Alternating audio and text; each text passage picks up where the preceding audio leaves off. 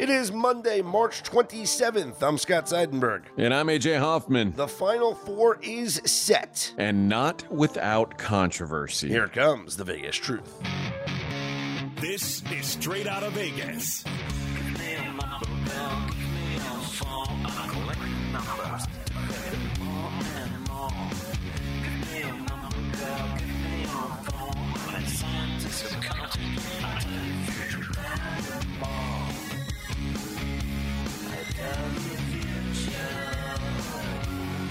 We are Straight Out of Vegas AM, your daily destination for sports conversation with a Vegas lean. Here's what you need to know to start your day. The Miami Hurricanes, the last team to punch their ticket to the Final Four. San Diego State defeats Creighton with a free throw.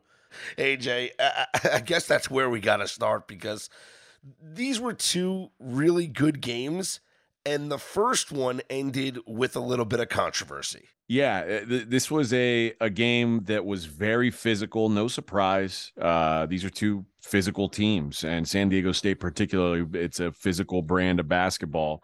57-56 was the final score here, and really it came down to the bitter end. Looked like we were maybe heading to overtime because San Diego State had a 2-point lead. Had some trouble inbounding the ball. Terrible play. The kid threw it basically to Creighton's Schneiderman, right, or whatever his name is. Shireman, yeah. And he just laid it in. It was a freebie. And it's like, that's the one thing they teach you when you're a kid. Never inbound the ball towards the other team's basket. Like, never make it easy for him, and that's exactly what he did. So it's a tie game. Creighton had a foul to give, so they gave it with about 6 seconds left. Okay, I got to ask you about that. All right. Why did they foul? I'm not sure. Because if they were going to foul, I would have fouled with less time on the clock than 6 seconds. Or there was a 4-second differential between the shot clock and the game clock. If they just let the possession play out, San Diego State would have had to have shot the ball with 4 seconds left in the game. If they make it, you can call a timeout, set up your play with 4 seconds left. If they miss it and you get the rebound, same thing. Call a timeout, set up a play, or, if somebody, I don't agree with letting them draw up a play to have a side out inbound with 6-point-something seconds left. I don't disagree with you. I don't think it was great coaching there by McDermott. I think maybe he thought that it was best for his defense to get set up. I disagree. On the fly, I would trust Creighton's defense before I'd trust San Diego State's offense, and you gave them a chance to get off the fly and try and make something happen. And they set up a good play. They had a did they? Well, it was a one-on-one look, and after a travel, they got a one-on-one look at the top of the key. Darian Trammell, who had not been to the free throw line all night, he drives and he gets a runner off in the lane, and it was clean up top, but there was contact on the hip. Ryan Nembhard had his hand on his hip, and they blow the whistle. That's just good defense. I'm sorry. That's just good defense. This was, and this will be controversy. Like whoever you talk to is going to have a different opinion on this. Mm-hmm. This is a lot like what happened in the Super Bowl. You hate to see a penalty or a foul called on a play that is almost certainly deciding the outcome of the game. Sure. And that's what happened in the Super Bowl. And by the letter of the law, there was a penalty in the Super Bowl. It was a game that they had let go it was a game where they'd let everything go all night. They had let the guys play, and it was rough timing to throw a penalty flag in the Super Bowl and basically say the game is over now. You have no chance of winning. This was a game where there were guys bleeding, and they weren't calling foul. This was a 90s NBA game, and they call a foul with 1 second left on the clock on a hand on the hip, which, again, I'm not saying it wasn't a foul. It's a foul by the book. It's a foul, Do you call it there? That's debatable. Do you call it there on a night where you haven't called that all night? That's for debate. Do you let the game be decided on that decision? Is a tough thing, and that's what the officials did. He missed the first free throw and sunk the second. Baylor Shireman got what a shot he had at Kaluma there. Like the throwing the ball 94 feet and hitting your guy in the hands Former with a chance to make something happen. Former high school quarterback in Nebraska, they said. Yeah, very good high school quarterback in Nebraska, and hits Kaluma in the hands, goes out of bounds. It looked like there was going to be some time on the clock. After review, they say, nope, no time left. The game is over. So that foul call became the topic of discussion for basically all the rest of last night and what I've seen this morning. It's not like it's died off. So San Diego State is into the Final Four. Creighton goes home, and really Creighton was in control of this game for a good. And we'll talk about Texas in the second game, but both these games saw one team really control most of the game and then give it away late. That was Creighton in this case. And the truth of it is, what the foul or not foul, whatever you want to say, Creighton didn't make shots down the stretch. This is a team that shot really poorly in the second half, made 0 threes in the second half, 2 for 17 for the full game. They had guys missing shots at the rim. You know, Baylor Shireman missed some gimmies. Ryan Kalkbrenner missed a couple gimmies. Ryan Nimhard, he got hurt. He had a broken wrist a year ago.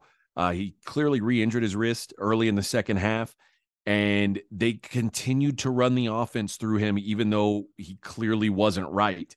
And they've got Shireman, who's perfectly capable of running that offense. They didn't use really any substitutions outside of the couple minutes that Nimhard left the game with an injury. They got 16 bench minutes total for this game. Their guys got gassed. So the foul was certainly it's certainly going to be the big talking point, but the late game coaching for McDermott and really the second half coaching for McDermott should be questioned as well here. I was surprised. I mean, what did Ryan Kalkbrenner, didn't he have only 5 points in the second half? Go to him. Yeah, why not just run the offense through him? Just slow the game down, play. I guess you don't want to play at San Diego State's pace, but there's not many guys that are going to stop him without fouling. And they could just go to run a half court set and just get the ball to him inside, or do that little lob thing that they did down the stretch that worked a couple of times. I was surprised that he wasn't more heavily involved in the offense. I agree, but I think what you said there was it's hard to do it without getting fouled. You got to remember, there just weren't a lot of fouls being called in this game. Mm-hmm. It was very physical. He was getting hammered on for a lot of that game. So maybe that went into his thinking. And he only got to the free throw line one time. One free throw attempt. I'm sorry. You can't be that big and play inside and not get to the free throw line. That's just, how does a 7-footer that it should be getting the ball most of the possessions, not getting to the free throw line more than one time? Well, again, it goes to the way this game was called. There were not a lot of free throw attempts, 17 free throw attempts for the entire game. Mm-hmm. So 15 up until the moment in question. Yeah. And that was only the 5th and 6th free throws that San Diego State took all night long. So they had been to the free throw line 4 shots before that. So that's maybe even more why people are befuddled at the call there. Yeah, by comparison, Miami shot 32 free throws in their game against Texas. Yeah, and that was kind of a tale of two halves as well. It was they let them be very physical in the first half, and in the second half there was a much tighter whistle, which also could have been due to Texas, who didn't run a deep rotation, them gassing out as well, which, I guess we can transition into that game. Another game where, Texas was really in control of this game for, I'd say it was maybe from 5 minutes in. I'd say for the first 30 minutes of the game. I was thinking maybe after the first 5 minutes, because Miami got out to a 7-0 lead. Texas took over after that. They got into a 7-0 lead, and then Texas won the race to 10. Mm-hmm. So, and from then on, Texas just kind of took control of that game until there were about, the last 10 to 12 minutes of the game, and they got into a spot where they just could not buy a shot. They had gone cold from three. They were putting Miami on the line seemingly every time down the court. And I think that their guys were just gassed. It was an 8-man rotation. And I think that by the time it was all said and done, kind of caught up to them, and they just weren't able to be as quick to the ball as they were early in the game, where they weren't as crisp defensively. So some of those plays that they were making that were like super athletic plays, when they tried to do them, they were a little bit sloppier. And there were fouls called. And now part of the depth issue was Dylan Dessou not being able to play. Huge loss. He'd been the best player for them in the tournament, one of the best players overall in the tournament. He was only able to go a couple minutes on Friday, and they didn't even suit him up yesterday. So they said he's not going to be a part of this thing. So Dylan Mitchell, who got a lot of his minutes, performed admirably. I thought was great defensively. Christian Bishop did a good job, but the scoring from the interior was gone.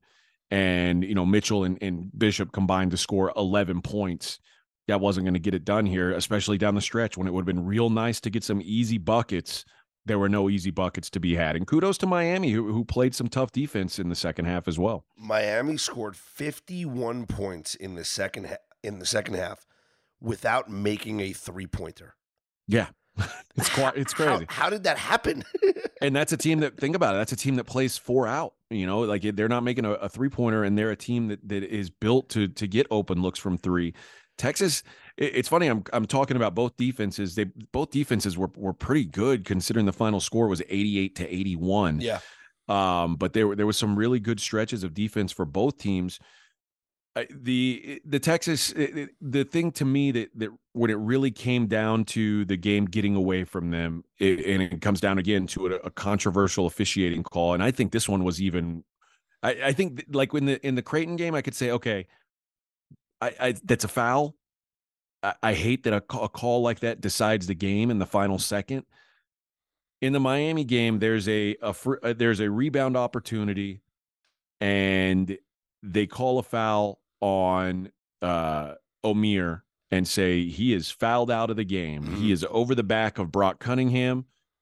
And then they overturn the call and say Cunningham was backing into him, which this is for anybody who's never seen the game of basketball played before, that's what you do. You get position, you get inside position, and you back up into your man to hold them away from the ball.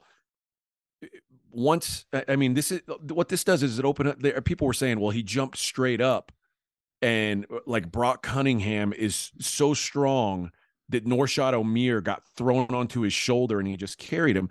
No, Omier went over his back while he was backing up, and he continued to back up because the ball was going backwards. Mm-hmm. That's what you're supposed to do. To not only to call that, but to like reverse the call from an over the back to a foul on Cunningham was, I thought, egregious.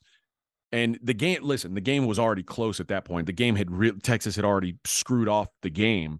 I'm not saying that's why they lost, but at that moment, it felt like it was dead. And it was, I thought, a very unfortunate call, a call that you can't make in that moment. You certainly can't overturn an over the back call, because what's going to happen is you're going to get this in every game. You're going to get, if somebody's got inside position, that guy's always going to be pushing back, and you're going to get guys jump up onto their shoulders and say, this guy's pushing back into me. What am I supposed to do? That's rebounding.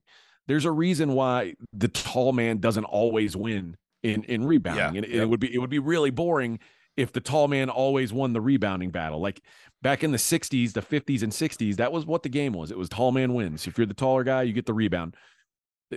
Guys like Dennis Rodman come around. Like there's an art to rebounding. You figure out a way to do it. He's a 6'7" forward who is widely regarded as the best rebounder that's ever played basketball. It's not tall man wins. That's how you rebound. You're opening up a can of worms if you start letting guys do what Omer did there and call, not only get away with it, but call a foul on the other side there. Just an egregious call in my opinion. And not to say that Texas would have won the game. I don't know if they would have, but I certainly know that once that happened, they weren't going to win the game. Well, it certainly was an incredible comeback from Miami in a game that it looked like Texas had it in hand for a large part of it. And now it sets up the Final Four, where it's UConn and the newbies. 3 schools making their Final Four debut. That has not happened since 1970, when St. Bonaventure, Jacksonville, and New Mexico State each debuted in the Final Four. And there is now 2 teams from the state of Florida in the Final Four, in Miami and FAU. The only other time in NCAA tournament history 2 teams from the same state made it to their first ever Final Fours in the same year, LaSalle and Penn State in 1954. So your first game on Saturday, Florida Atlantic and San Diego State. San Diego State is a 2-point favorite. And the nightcap, Miami, UConn 5.5. Either of those lines stand out to you, AJ? No, not particularly. It's kind of what I expected. I think there's like FAU's earned a lot of respect. And I knew that they wouldn't be like some sort of massive underdog here. And I think for the most part now people accept that UConn is the best team in the country. There's certainly there's a gap between them and what's left. It felt like going into this last weekend, that it was UConn. If they could get past Gonzaga, it was UConn or Texas were the teams to beat in this tournament. And Texas going out really opened the door for UConn. And I mean, really you got upsets. You got 3 upsets. And so a team that was already considered very strong going into the Elite 8, 3 upsets later, now they're certainly looking a lot stronger, aren't they? Yeah. Well, check this out. The pre-tournament odds to make the Final Four for each of these teams. UConn was 5-1. San Diego State was plus 875. Miami 20-1. Florida Atlantic 35-1. According to John Ewing of BetMGM, a $100 4-team parlay, if you had a book that allowed it, like the FanDuels or DraftKings or whatever. I was going to say, I don't think MGM would have allowed it. No, but a 4-team parlay with those futures would have won $4.4 million. Oh, wow. That's unbelievable. Now, according to, I think ESPN said that only 0.04% of brackets out of 20 million or so brackets on their website had both San Diego State and Florida Atlantic in the Final Four. Only 0.04 had those 2, not even the rest? I don't know if there are any perfect brackets. I know there's no perfect brackets. No, I mean but perfect did Final have a perfect Final Four?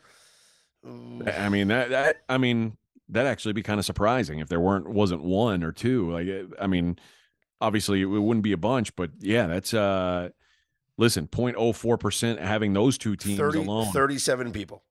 Okay, yeah, that's about right. 37 out of 20 million, I think. Something like that, yeah. And listen, I've got 0 of the Final Four, so kudos to those people. I watched college basketball all season long, and shows you what I know. Before the tournament started, here were your odds to win the national championship: UConn at 20-1, Miami 40-1, San Diego State 80-1. You want to give a guess on Florida Atlantic? 400? 200-1. 200? Okay. 200-1. I mean, imagine holding that ticket. Hey, listen, it's a good feeling, isn't it? And I saw someone had a ticket. I want to say they had a Florida Atlantic to make the Final Four ticket that paid something ridiculous, like made $400K off of $100 bet or something like that. So, and you know what, what's going around the internet now is everyone's bringing up the San Diego State team from the COVID year, from a couple of years ago. A two-loss team. That was a very legitimate team. They were 30. Although 30 very and 2. different than this team. Yeah, but they were 30-2 and probably going to be a 2 seed in the NCAA tournament. Yeah. And here we go. 3 years later, they're in their first ever Final Four as a 9 seed. And the first ever Final Four for the Mountain West. Yes. No, San Diego State's a 6 seed, or they're not. They are a I'm 5 seed. sorry. Florida Atlantic's the 9 Florida Atlantic's seed. the 9. Yeah. But still, San Diego State, yes, first for the Mountain West, because when UNLV won theirs, they were what, the Big West? Yeah. Yeah. Yep. So it wasn't. All those. And think about this: the last 3 champions, I believe, maybe even more than that, have all been 1 seeds, and to have no 1 seeds. Well, this was the first. This was the first ever Elite Eight that didn't have any 1 seeds. And then no 3 seeds even in the Final Four. I mean, we talked, and I talked about this at the beginning of the tournament. There's never been more parity in college basketball than there is right now, and it played out that way. I mean, we got 4 teams that UConn's not like out of left field. Yeah. UConn's one that there's a lot of people that were picking UConn to either go to the Final Four or even be their national champion. Yeah, it's not outrageous. And UConn was what, the 4th best team in KenPom. So and they're the best now. And weren't they ranked number 1 at one point this season? They were at the end of non-conference play. They were right there. Yeah. So they're not the surprise here. Everybody else, though, people didn't see coming. Although, listen, I mean, Florida Atlantic's got more wins than anybody else in the country this year. So it's a tough road to get there, to win those 4 games, to get to this spot. So kudos to all of them for getting it done. I think it's going to be very difficult to beat UConn. It is going to be very difficult for someone to beat that team. This group. And the cover margin has just been unbelievable for this school. I mean, you're not even sweating these UConn games. It's wild how much. I think. Let me get the exact cover margin here. I think. Well, they've won every game by double digits. Yeah, we know that. It's 17.75 points per game. That's their cover margin. Yeah, that's pretty good. That is pretty good. And UConn things have gone their way. Arkansas beating Kansas certainly helped, and now Texas getting knocked off certainly helped. They've done their work too, because they faced what a lot of people thought was a really good 3 seed in Gonzaga and a really good 5 seed in St. Mary's, and took care of business in both those games. So UConn is certainly a team, and a team we've talked about. When they're playing at their best, they're as good as anybody in the country. Through this tournament, they're certainly playing at their best. Well, we'll have plenty more reaction to the Final Four and the games coming up this weekend throughout the week here, not just on SOVAM, but also on the Dream Preview feed. So you want to make sure you're locked into that. NBA, yesterday, LeBron James returned from his foot injury, came off the bench for the Lakers, but he still played a ton of minutes, contributing to their loss against the Chicago Bulls, 118-108. No, it's weird to say contributing to a loss, but LeBron James did play 30 minutes, and he scored 19 points after missing 13 games with his foot injury. And do you know what he said about coming back, AJ? What did he say? He said he owes it to his doctor, whom he called the LeBron James of feet. Okay, I understand. Is that it's not quite third person? I guess. Well, that's what I was going to say. That's what I'm trying to say. I understand, giving the guy a nickname, he's the Michael Jordan of this, or he's the Wayne. I don't know, but to use yourself as the analogy, I don't think that. I think there's something wrong with that. That's a strange move. I'll give you that. Very strange move. Yeah, so a couple of doctors apparently told LeBron that he. But sounds like he did a good job. So there's something to be said. A couple of guys said that. A couple of doctors told LeBron he should have surgery. LeBron said that the LeBron James of feet told him not to, and he said round the clock rehab and training, and came back in 4 weeks, missed 13 games, and now he's ready to help the Lakers push for the playoffs. Boy, it's really interesting. Now, I'm not going to be conspiracy theorist here, okay? But I have gone on the record saying that the NBA season is too long. And I don't think you're the only one. I agree. That is a true statement. I think that when the NBA had the lockout shortened year, the 66-game schedule, thought that was great. I thought the 50-game schedule, even better. But 66, okay, it works. And the only issue with that one was that it was condensed. They had the 3 games in 4 nights, but you could space it out. You could space it out. It's kind of convenient that all of these, and I'm using air quotes, injured star players happen to get healthy around this time where there's like a week left in the regular season so they could get a couple of games in and then get ready for the playoffs. Like, it is good timing, isn't it? Steph Curry came back in good timing. You know, Luka misses a couple of games, but that's all right, whatever. He comes back in good time. LeBron comes back in good timing. Kevin Durant's going to come back in good timing. It's strange how it always works out this way, where they'll miss 4 weeks of the regular season and then get healthy right before the playoffs. It's very lucky, isn't it? Here's an idea. Don't make them play 82 games. Don't make them play a separate 3.5-month-long playoffs. Shorten the darn season, and then you could stop worrying about load management. And then maybe, just maybe, some of these star players would stop getting hurt. That's just my thoughts. I don't know. And it always seems to be the guys that have been there, done that. Like, LeBron's been to the finals every year for the eternity, with the exception of a few, right? Shit makes you tired, man. Well, that's what I'm saying. But it's like, been there, done that. The regular season don't matter. Just get into the playoffs, and then it's a 7-game series. Kevin Durant, regular season don't matter. Just get into the playoffs, and it's a 7-game series. All these guys, I mean, I don't know. But, hey, LeBron comes back. Lakers lose. That's a big loss for them. You look at the standings right now. They're still fighting. They're still clawing. The Lakers are currently the 9 seed, but they are a game and a half out of the 6 seed. That belongs to the Golden State Warriors. And now everyone else in the West is just so jumbled. Like from 4 down to 11, 12 even is very close.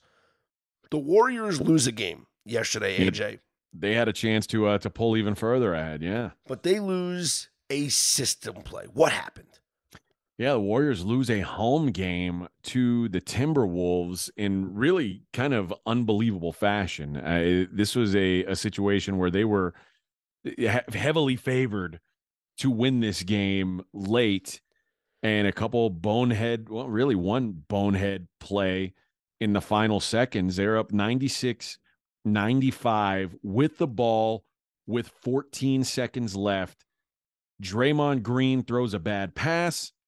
Kyle Anderson steals it. Karl Anthony Towns hits a 3. And suddenly the T-Wolves are up 2. Jordan Poole gets it. He turns the ball over, and Timberwolves add on a free throw, and Steph misses a 3 late. But the Warriors losing a home game, a rare sight for the Warriors. And I was like, oh man, it's funny. By the time I remembered that the Warriors were playing, I've been a bit busy with college basketball. Oh yeah, you think? By the time I remembered the Warriors were playing, I was like, oh, the game had already started. They were a -215 money line, so that would have cost me a couple units. So, yeah. Lucky break that the system happened on the same day that the tournament games did. But you're right, the Warriors now, I mean, they're out of safety zone too. So this is the West is jumbled. There's not a lot of teams who should be feeling really confident right now. Yeah, and the Timberwolves with that win are now a half game back of the Warriors. So Minnesota holding currently the 7th seed. Warriors at home again tomorrow against the Pelicans. Try to make it right. Ooh. And the Pelicans, that would be the second of a back-to-back because the Pelicans play tonight. Yes, sir. Oh, so that's just auto fire on the Warriors. We'll be back on the system. Auto fire on the Warriors. The Mavericks are on the outside looking in. They are 1 game back of the 10 seed Thunder. Dallas losing to the Hornets 110-104 despite 40 points and 12 boards from Luka Doncic. But Luka does get his 16th technical foul, which means he will serve a 1-game suspension. And we just talked about it. Like, you're not safe right now. Nobody's safe right now in the Western Conference. Luka's already been missing time with injury. The last thing you can afford is for him to miss time being suspended. It's just it's a bad look for Luka, and it's a bad situation for the Mavericks, certainly. Other results yesterday, the Grizzlies 123-119 over the Hawks. The Celtics dominate the Spurs 137-93. The Cavaliers are back in the playoffs, AJ, for the first time in a long time. And I believe it's their first playoff appearance without LeBron James since 1998, if I'm not mistaken. They are my Cavs. I don't know their history very well, I must say. It's their first playoff berth. That sounds about right, though. Yeah, it's their first playoff berth since 2018. And it's the first time they're in the playoffs without LeBron since the 97-98 season. So there it is. Wow. That is a long time. That is a long time. Elsewhere, that's pre-LeBron James existence. Yeah, they beat the Rockets 108-91. Magic over the Nets 119-106. Raptors over the Wizards 114-104. Thunder beat the Blazers 118-112. Set up the schedule for me tonight. What do we got, AJ? We'll start with the Milwaukee Bucks. They are 15-point road favorites at Detroit. The aforementioned Mavericks, who do we assume Luka's going to be out for this game against the Pacers? Ooh, or is there I guess this isn't one of those things you can appeal because it's automatic, right? I think, he's got to sit one out. So, yeah. Well, this would be it. So tonight, he's out. He's expected to be, the suspension he's got to serve it tonight.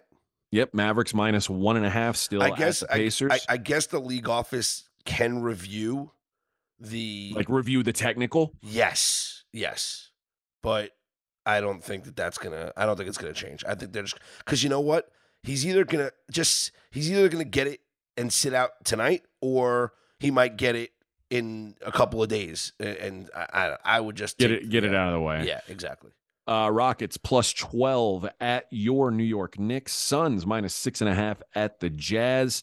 Sixers. Oh, this is it. The matchup: Embiid versus Jokic. Okay, so we have the player prop, right? Because this is the MVP matchup.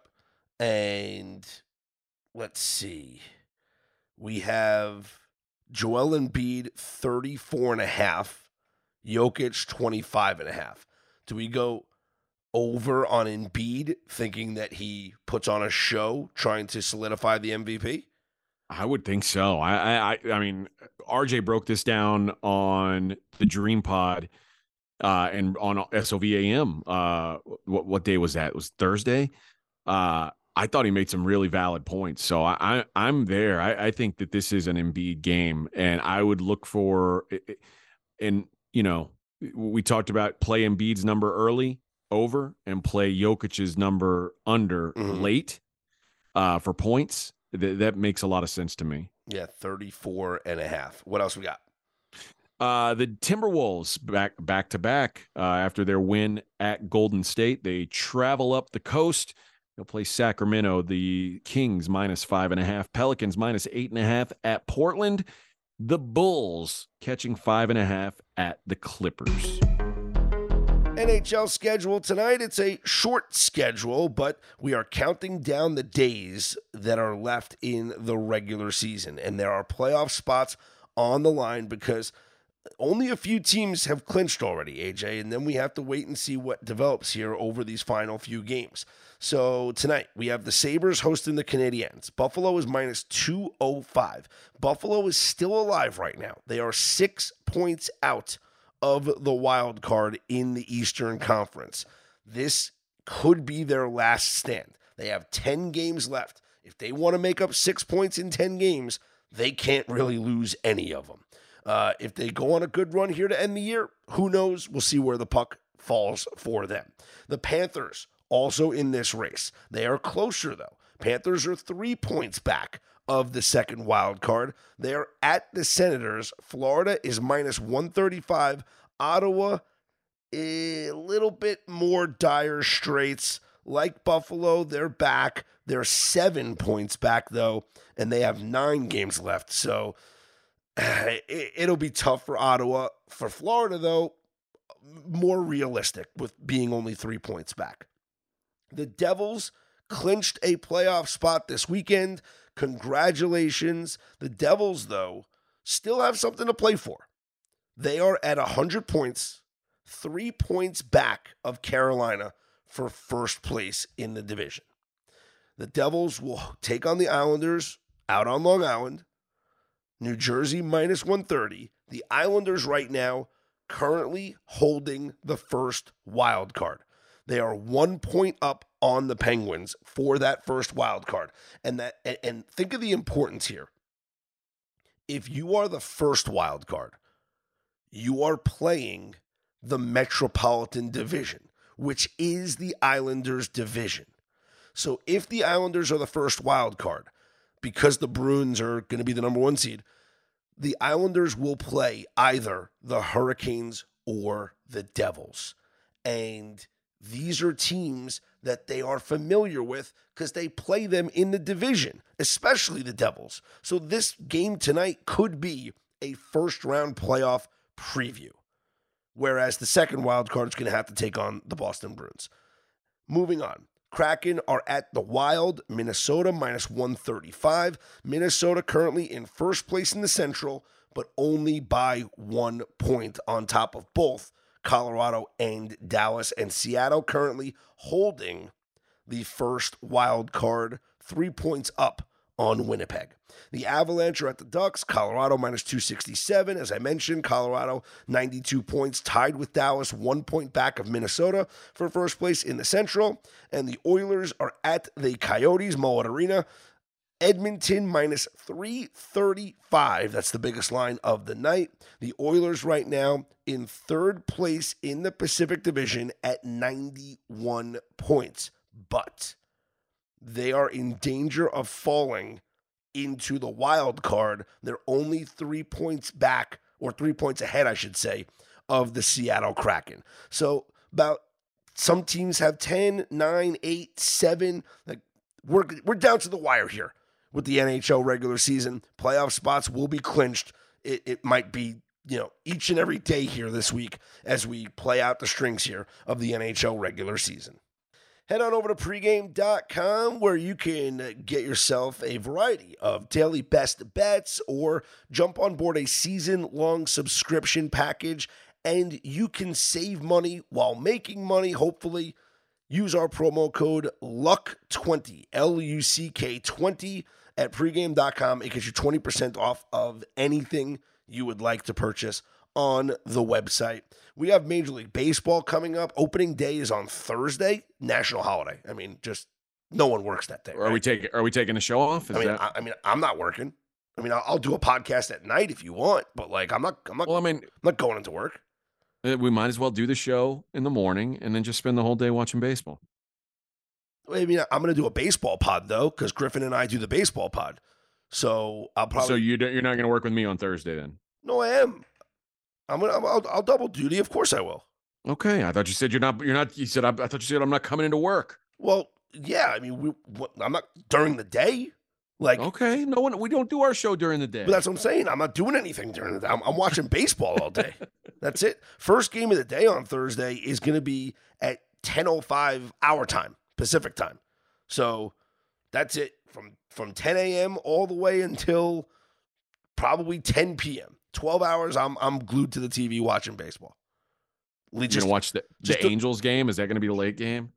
No, Guardians and Mariners are the late game, and you have Dodgers, Diamondbacks, and Angels. Yeah, it's all the West Coast games. Just don't bother me on Thursday, okay? All right, fine. Yeah. Did you see who is going to be the Yankees shortstop this year? I did see that they announced that the Yankees looking to a rookie. Yeah, Anthony Volpe, congratulations. He played his butt off in spring training, and Anthony Volpe has earned himself a spot on the opening day roster. He will start at shortstop, 21 years old. Just awesome. Yeah, pretty impressive, man. Big shoes to fill, taking over that job. The comparisons are already coming through, I saw on social media. I don't know if that's fair, but that's what he's getting. I wonder if there was a spike in his rookie of the year odds. What's great about this kid is that, like, he grew up, like, I know it's cliche, I grew up a Yankee fan, but the kid's from Jersey, you know? Yeah. Like, he literally grew up a Yankee fan. A 21-year-old kid from New Jersey is now the shortstop of the Yankees. By the way, Derek Jeter was born in New Jersey, so just so you know. So, well, it's got to be the same then. It's got to be the same. Yeah, there was pictures floating around him yesterday of like him holding a ball that Derek Jeter had signed for him, like, wearing Derek Jeter jerseys. Like, You ready for this? He is now tied with Masataka Yoshida from the Red Sox, second favorite to win American League Rookie of the Year. Wow. Mm-hmm. Well, listen, you're going to pay a tax anytime you're talking about the Yankees. Yeah. And every Yankees prospect is upgraded 2 or 3 points. Like, it's like the guy, the recruits that go to Duke, as soon as they sign with Duke, they're a 5-star. 4-star becomes a 5-star. Same thing they say about Alabama football. Oh, you were a 4-star, but then you signed with Bama, and now you're a 5-star. But this kid, for sure, a lot of expectations. Should be fun to see how he does. The promo code at pregame.com is LUCK20. Gets you 20% off, whether you want a daily best bet or a season-long subscription package. Go ahead and take 20% off using the promo code LUCK20. For AJ Hoffman, I'm Scott Seidenberg. We are straight out of Vegas. AM.